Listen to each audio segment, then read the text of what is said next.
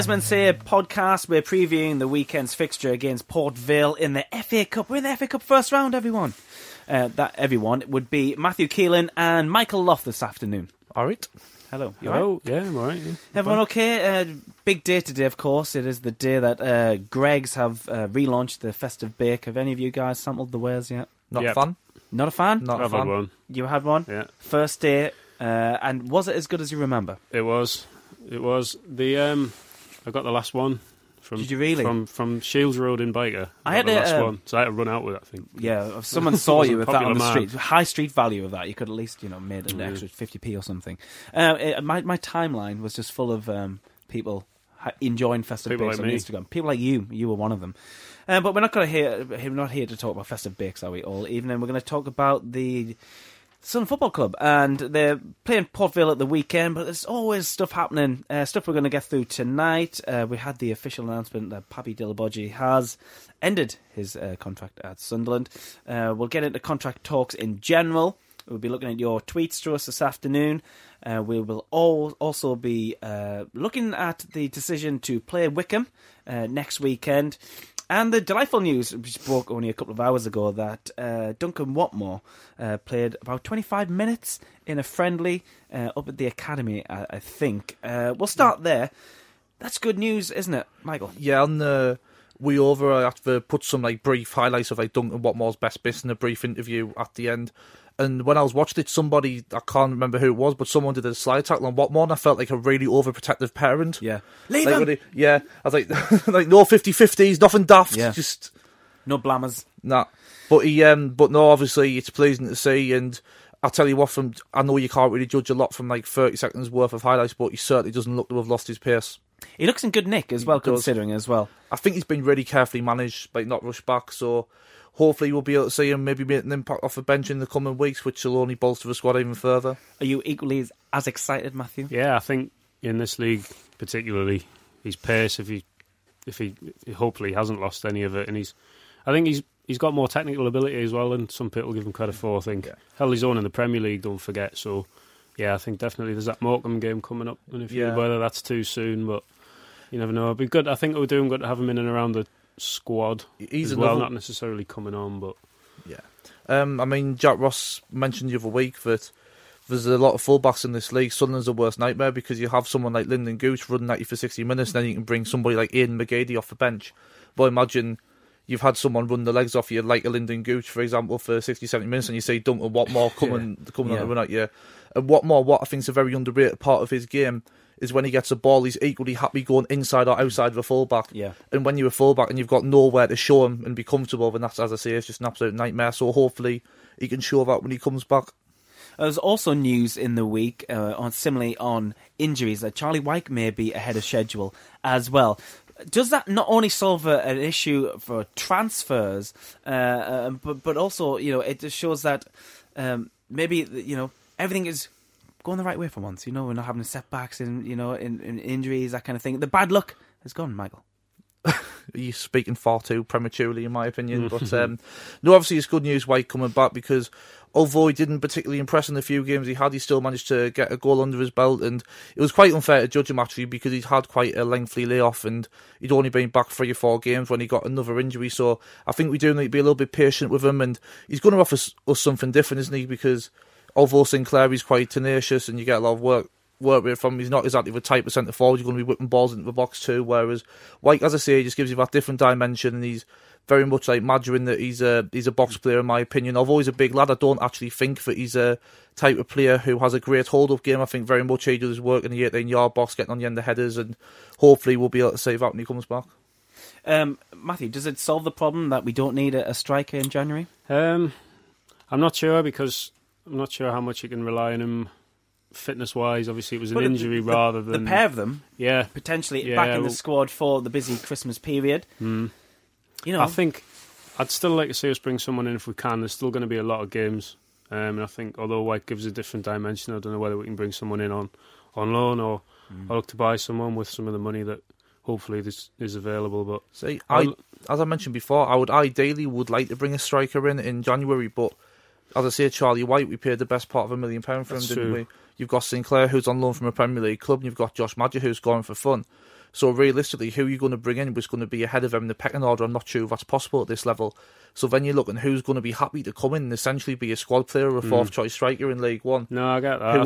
Who will be up the standard for what we're looking for. And Gareth mentioned on the Monday podcast bringing the striker in from Gillingham, I think it was. Tom Eaves. Good point you've made there, Michael. Why would he then join a rotational squad system? Yeah, I think if as well, although I would potentially like to see a forward brought in, I think we've got to look at someone that's going to be able to maybe make the step up, not getting ahead of ourselves. Yeah. There's no point bringing a League One journeyman in that could just be in and around. If you're going to pay money for him, he needs to be able to make the step up. Otherwise, you're going to have trouble shifting. Or do you do a short-term loan? Well, you could do, yeah. There's the option, but then how are you going to attract that from someone from the Premier League or something like that? You know. Okay, that'll bring us on to transfers in general, ins and outs. There's been a bit of rumour on Twitter, especially today. There was one about George Honeyman. I don't know if anyone else saw that. Complete speculation, of course. Sheffield United this time, not Sheffield Wednesday, for George Honeyman. I mean, that rumour's not going away that he might be leaving, but you know he's an important part of the squad at the moment. Let's face it. He's an integral part of the squad, and he's made himself so this season. However, if there is interest from a higher level and he wants to go there, then I don't think he's irreplaceable, because a lot of his attributes, I'm not saying they're easy to come by in the lower leagues, but there's a lot more of them kicking around who are, as I say, are quite tenacious. And I know George Honeyman does have ability, but his primary attribute is his work rate and the energy he gives you. And I think you can replace him, particularly like lower down the league. So I'd be disappointed if he left, but I don't think it's. I wouldn't be devastated. No, I agree. I do like him, and I think he's gone from splitting opinion quite a bit. I think to a lot of people now do see what he brings to the side. Whether there was the issue with whether he should be captain or not, but I think he's turned into a good captain. To be honest, I think he's. You look at him, how he's developing on the pitch, and you can see he's starting to lead more. And he's great he seems to be great off the pitch as well. With whether like small things like being really good with the mascots. There was a video going around Twitter the other day. He just seems like a really good lad, but it would be a shame to lose him. But if he does go, you can't really, like Mickey says, he's not going to be irreplaceable. Yeah, we had a few questions on this from on Twitter. Johnny Rivers and Dan Hill both asking about transfers in and out. And one particular name which kept on cropping up was Josh Madgers. Now, Madgers arguably our biggest name, which we haven't nailed down yet, and he's had such a great season. Rumours have come out the club that it was possibly signing a 5-year deal, but we haven't seen any confirmation of that. The sooner we get that over the line, the better, Michael? Yeah, of course. Without a doubt. I mean, some people, for some reason, have this thing about Madge Weather must nitpick a negative aspect of his game. But realistically, I could see a top-flight club looking at the attributes he does have and think, well, we can develop his weaker points and take a chance on him, particularly if he's out of contract. So, yeah, it must be tied up as soon as possible and for as long as possible. So in the future, if clubs do come sniffing around, we can get the best possible deal for the club. Do you think that he's seen what has happened to Joel Osoro at Swansea and thought... Maybe made him think not made him think twice, because I'm sure he's very committed to the club if he does sign. But maybe he saw what Joel was offered, and then he hasn't really featured, has he, Matthew? Soro, no. It's a strange one because he started the season for Swansea. I've seen him a couple of times, and he was almost first choice, and he just disappeared totally. Yeah.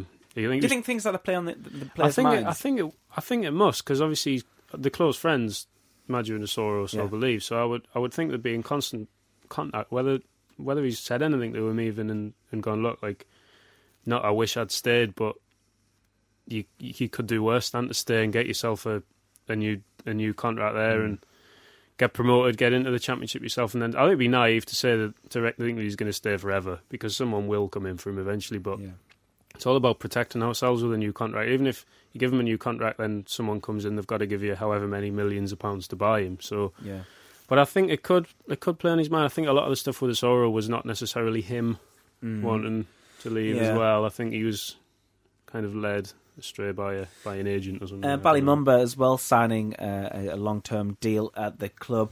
That's got to be great for similar players, coming through of a similar age. They must look up to Bally now, who's essentially broken through into the first team, hasn't he? Yeah, it's fantastic news. He's got a new contract. I mean, he's a bit of a breath of fresh air around the club, really. I mean, I suppose you would kind of expect a player who's 16, 17-year-old to feel like he's living a dream, but every time you see a video of him coming from the club at the training ground, he always seems to have a smile on his face, and he's joking around, and he's messing around, and he seems to be very much like part of the first team fittings, which is really good to see. And like I say, like Frankie just mentioned there, he's a great example to all the young pros who were trying to make it. And on the pitch, he's never looked out of place in League One, which is a really tough physical league. He's really composed. He's so he's really strong, actually. Yeah. Like for he's not very big. So great sense of gravity. Yeah. Which I think a lot of good modern footballers have. You know, Hazard, Aguero, that kind of thing. I'm not comparing them to those. I think I compared him to Kante at the beginning of the season. So I think there we go. But what impressed me about Mumba was on the opening day against Charlton, when there was a lot of people in the first half seemed a little bit overawed by the atmosphere and the whole occasion. I mean, I'm not just digging out Luke O'Nien because I think he's been excellent recently, but on the opening day against Charlton, he looked caught like a rabbit in headlights, whereas Mumba was shown for the ball constantly, taking the pressure off people, and he was doing that all game, and he showed that against Luton next week as well, so I think he's got a lot of attributes to be a key player for the club in years to come. Yeah. Any other, in particular, have you been keeping an eye on? Denver Hume still hasn't been nailed down, I don't think. Was one of the names mentioned. Was Ethan Robson as Robson's got I think Robson signed a new one at the end of last year. I think he's tied down to 2020. Yeah, good.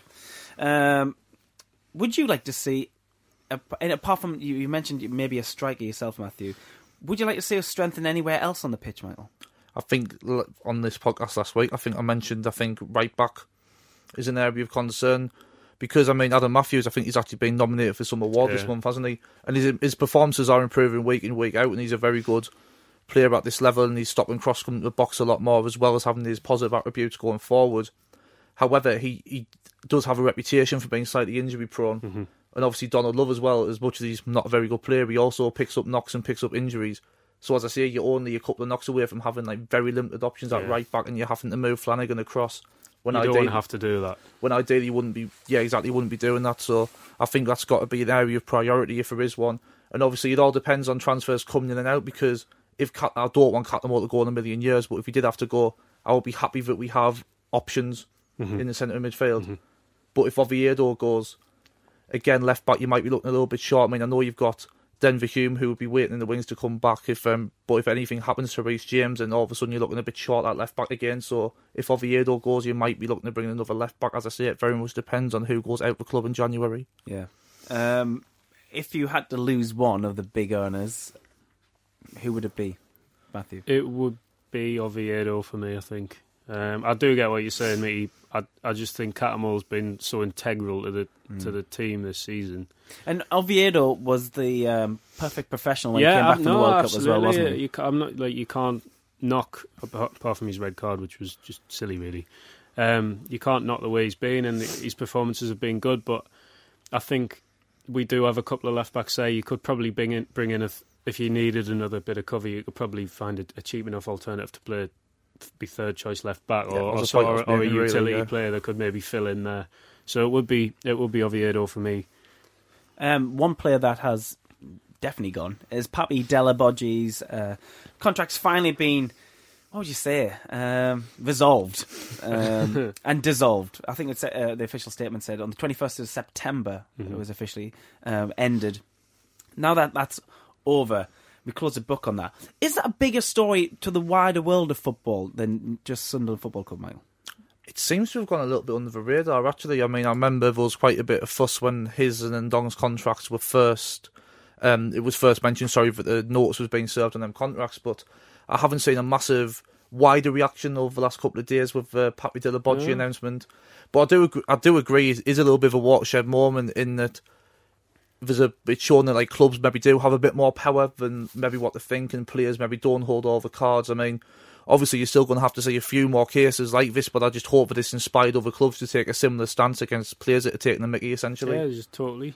I agree entirely. It does. It gives something for clubs to think, actually, hang on, you are just totally pulling the wool over our eyes here. We're not just going to sit and pay you for 3 years. No, The club statement said all the that's sentiment right, you scroll needed. down. It was like 4 sentences. Well, not even that. It was 4 lines. Sunderland AFC has reached an agreement with Papi Dillabodji for his departure, his employment having terminated on the 21st of September 2018. There was also reports this week of Didier Ndong struggling to find a club as well. Do you hope as a young professional that Ndong would go on to find a club, or are you a kind of bitter Sunderland fan who thinks he gets what he deserves? I'm going to have to be a bit bitter on this one. I mean, I am of quite a cynical disposition anyway, but no, I think in this instance, I think it would be good.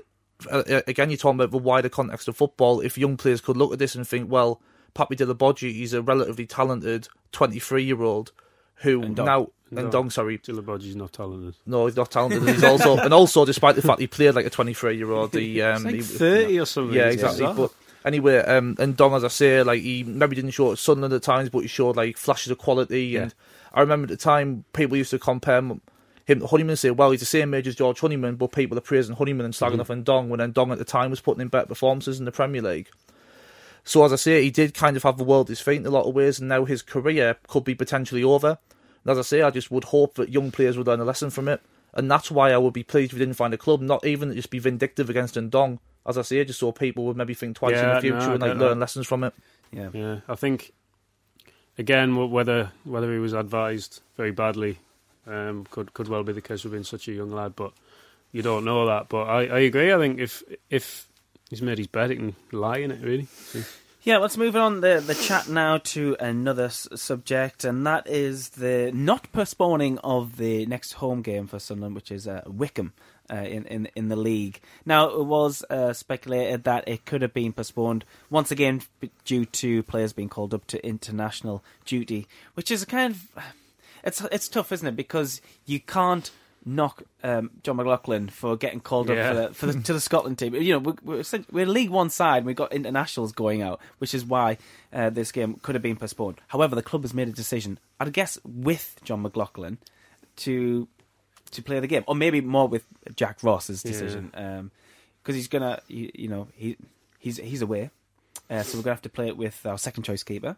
You presume this is what's happening. Yeah, you would. Yeah. Do you think that's we'll start off with you, Matthew, on this one. Are the club right to go ahead with the game? I think so. I would have played the game, yeah, because I think down the line you might need to play these. You could well be without these players anyway for a couple of games, so they could get injured, they could get suspended. So I think if you turn around and saying for all Robin Reiter was fairly poor last season, shall we say. I think if you turn around and say we're not playing the game because we have to play you in goal, kind of if you could well have to rely on him in future games. So I think it is the right decision. I think it's going to put some confidence in him as well. It's going to kind of build him up a bit, and he could well be playing 3 games in a row as well. Yeah, right. So not that he's going to challenge McLaughlin for the number 1 shirt, but I think and the likes of Louvens and. But do you think it's important to keep momentum? Yeah, is that why? Because otherwise you go on 2 weeks without a game and. You're 2 games behind everyone as well. That gap for the Blackpool game was hard, wasn't it? It felt like forever for a home game. Yeah, exactly. I think it's an important point when now you won games at home and you want to go up the match. Yeah. Whereas, as I say, the break from the last postponement was too long. You felt as though, well, we have been playing like the majority of our games away from home, and I'm delighted that we've come through that unscathed and we've been winning these games, but it makes it hard for you. And I think, as I say, it's about making life easier. I mean, in an ideal world, you wouldn't want to be out McLaughlin and potentially... Is Flanagan being called up for Northern Ireland? I think he has. So you don't want to be without those 2 players, of course you don't. But I do agree entirely what Matthew says. As someone who, like, I used to play in goal myself, and like obviously I'm not comparing it at all to the situation at Sunderland. You no, but I used to be a keeper. But no, if you... It's a very strange position because your confidence can be very fragile and... Mentally, as I say, if Jack Ross had turned around and essentially said, oh, well, we don't feel as though we can risk playing you in the game, as I say, if that could knock his confidence long term, then if, say, for the sake of McLaughlin's out for a few months and you've got to play Reiter, then he's not going to be confident. And I think you touched on a very important point as well, that I think he must play against Port Vale and Morecambe coming up because, as I say, he needs to have a little bit of confidence in his back 4. And I'm not so sure if he can play a Louvens 3 games in 6 days, but... I do think Reiter definitely needs to play them games so we can get a little bit of understanding with the defence and hopefully as well in a team whose confidence isn't completely shot to bits, we might see some like better performances from Reuter, because he showed at times he's capable of pulling off good saves and his distribution's not bad for a keeper at that level. And as I say, it was strange because he came with quite a lot of fanfare right there, and it's just it was funny how he kind of fell off a cliff as the season went on. But I don't think he developed as well as he could at Sunderland because of the keepers he was around at the time. Because he was the best keeper by a while, by far, wasn't he? Yeah. But I think being in such a negative keepers camp at the time, no pun included, must have had a detrimental effect. And it did, we saw. Yeah, especially as well early on the season, Simon Grayson chopping and changing the keepers on a regular basis, coming out saying that Jason Stale's his first choice, and then he's put Robin Reuter in goal for the next game. Yeah. As I say, goalkeepers is very, very strange. You have a kind of like a mindset, and you're very lonely in a way, and you're isolated from the rest of the squad, and you need your keeper to be as confident as possible and have as much self-belief. And as I say, the way the keeper situation was last season, with just the way we chopped and changed keepers, it was frustrating. And not forget as well, before Reuter got injured, he actually had a spell on the side where I think he kept a couple of clean sheets in a row. Yeah. And under Coleman, he was kind of becoming a bit more confident again, development. So, as I say, I don't think it's a disaster that he has to play. I really don't. It's, without being, it's a home game against Wickham, so you'd like to think that we can cope. Yeah. This has been touched on as well by a few people tweeting in. Big Man 2101 Craig, good handle, also touched upon this, as did Leith Cat. And the FA Cup, though, is it a distraction from not just the league but the checker trade, as Leith Cat tweeted us? Should we bin it off and just concentrate on the league, or the league and the checker trade? No. No, you don't want to be binning things off. I mean, because as well, it's a little bit of an illogical argument, because the Morecambe game, by an absolute freak set of results, were basically qualified anyway for the next round. So there's no need really to bin off the FA Cup, and obviously you've got the financial incentives. Yeah, exactly. And as well, like, I just enjoy winning games of football. Yeah. No, you're right. And I just want to keep that going, and you want to win as many games as possible. And then, so if we win on Sunday, that's 7 games in a row in all competitions. And as I say, it's just once you get like on a... Because I've always said at Sunderland, you've seen when things go negatively how hard it is to turn things around. Obviously, you've got the oil tanker analogy, which a lot of managers have trotted out. But we've also seen under Peter Reid and Roy Keane, once the City gets behind the football club and we start going the right direction, we can be quite an unstoppable force in League One, as we're seeing at the moment. And there's clubs who are playing out of the skin against us, and we're still winning games. So as I say, I just want to keep momentum going as much as possible and for as long as possible. Well, let's look forward then. Port Vale at the weekend in the FA Cup. 2:30 kickoff on a Sunday. Tony Davidson was on this podcast with Gareth, and was it yourself? Or was it Craig? I wasn't on. It was Craig, yeah. And when they did the podcast from the stadium as the FA Cup was drawn, and Tony hoped for a game on the telly, and he's got it. That's good for the people who don't want to travel to the away game, but also financially rewarding as well. I think. It's some more money in the. I think it's £75,000. I think for the television appearance, which is not to be sneezed at. Really, it's not at all. Especially where we are now, and if you Mickey mentioned the financial aspect, you get the third round. You could be.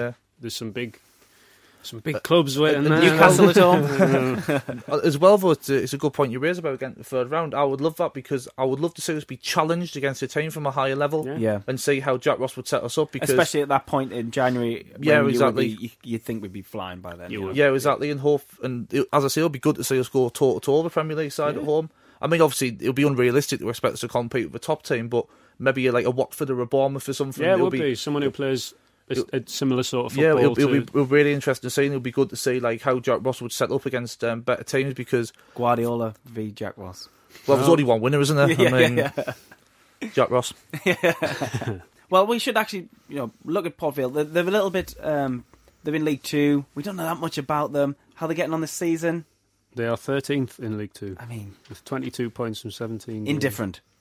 Pretty average. I mean, obviously, for just that club that Robbie Williams supports, aren't there? That's essentially all everyone knows about Port Vale. Yeah. That's it. And former Gateshead man, Neil Asprin's a manager. Just get that one in there, because it's just, nice fact. Yeah.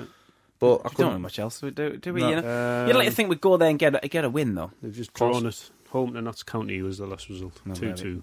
There we go. When we asked people on Twitter if they got anything we should talk about tonight, send us any questions. We did have a question from Gyro Jim, who says, "Is it too early to put your Christmas tree up?" Yes. Okay. Moving on to a different question from the Hopper family on Twitter. They said the stadium's looking good. Any of you guys been down to change some seats? I believe they might have finished now. I was down last night, actually. All right. Okay. Have they finished now? No, but there might be now actually as we speak. I mean, they were saying last night that they were hopeful of getting it completed. There was only one remaining block, I think, to finish off today. It was really good because it was the first time I've been down. Last night was the first time I've had the opportunity, and the stadium does look a whole lot better. There was a picture going around last night, and I wasn't too sure on the white seats, I must admit, when they first introduced the idea. But now it's finished. It looks amazing. It looks really good. I think it's one of them. Under the lights, it looks really, really good. Yeah. Not so sure about during the daytime, but under the lights, I think there is something about it, and I quite like it. But as I say, it's just pride, isn't it? And it's all civic pride as well. Yeah, I mean, I think in years to come, when we reflect on this period of history, the seats are almost going to be symbolic. Yeah. Of like a new era at the club. And as I say, when they first did them, I was maybe one of these people thinking, "Oh, we've got bigger things to worry about than seats and all this sort of stuff." But when you see the way it's brought like the community together, as corny as that sounds, and it'll be good, man. I mean, over the last few years, people's felt that's disconnected from the club, but now if you're a kid going to the game and like your dad's like being like fitting them seats and stuff like that, it's as I say, it's quite nice. Just there's nothing really to be negative about, really, is there? Which is quite strange. It's weird, isn't it? Yeah. Well, you should, ideally, you're not going to see the seats. There's going to be plenty backsides on them, in future. Well, they're talking the Bradford game, aren't they? The Boxing Day game. Yeah, I think Stuart Donald said that, didn't he, on the Rock Report podcast he was on last. He said that he'd love to open the top tier. Could we do that at this level, do you think? Yeah. What's the capacity of the lower? Is it 37? 36 or 37. I could see that, yeah, definitely. Without getting ahead of things, I can see if we go in and apparently hospitality is all doing really well for that game already. So we go in and win another few games in a row, all of a sudden there'll be the demand, I think. Yeah, and if you're for Christmas, and it'll be like it'll actually be part of what makes it a special time of year, rather than have I got to go to the match while I'm up there? Yeah. Oh well, we should probably end proceedings. It's a bit of a brief one, but it's a FA Cup weekend and all that. Is the magic still there with the FA Cup? It's like any competition. If you have a chance of winning it, yes, absolutely, the magic's there. I mean, you look at the League Cup and you look at the early rounds, and there's, even your top clubs, like there's half full stadiums and there's not much atmosphere about it. But then if you get the final, even when we play Manchester City, when they score, like there's bodies everywhere in their end. And you know what I'm saying? So it's like every competition, the checker trade, we just miss it out of hand. But if we get to the final, get to Wembley, you know what I'm saying, it becomes the best competition in the world again. So absolutely. Right, predictions there. Matthew, what are you saying for Sunday? 3-1. 3-1, getting rid of that clean sheet. Wow, different goalkeeper. We'll see. Michael? I've got every faith in Mr. Wright to 3-0. Yeah, let's hope so. Right, join Stephen and Gareth on Monday when they'll be reflecting on the Port Vale game. I'll be back next week as we look forward to that Wickham game. See you next time.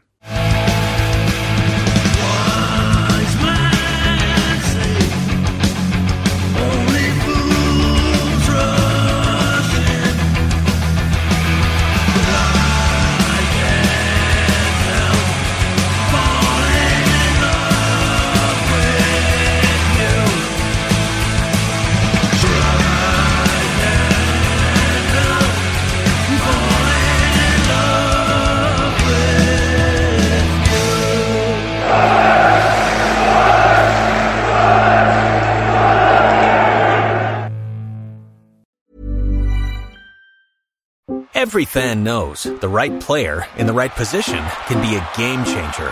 Put LifeLock between your identity and identity thieves to monitor and alert you to threats you could miss. Plus, with a U.S.-based restoration specialist on your team, you won't have to face drained accounts, fraudulent loans, or other losses from identity theft alone.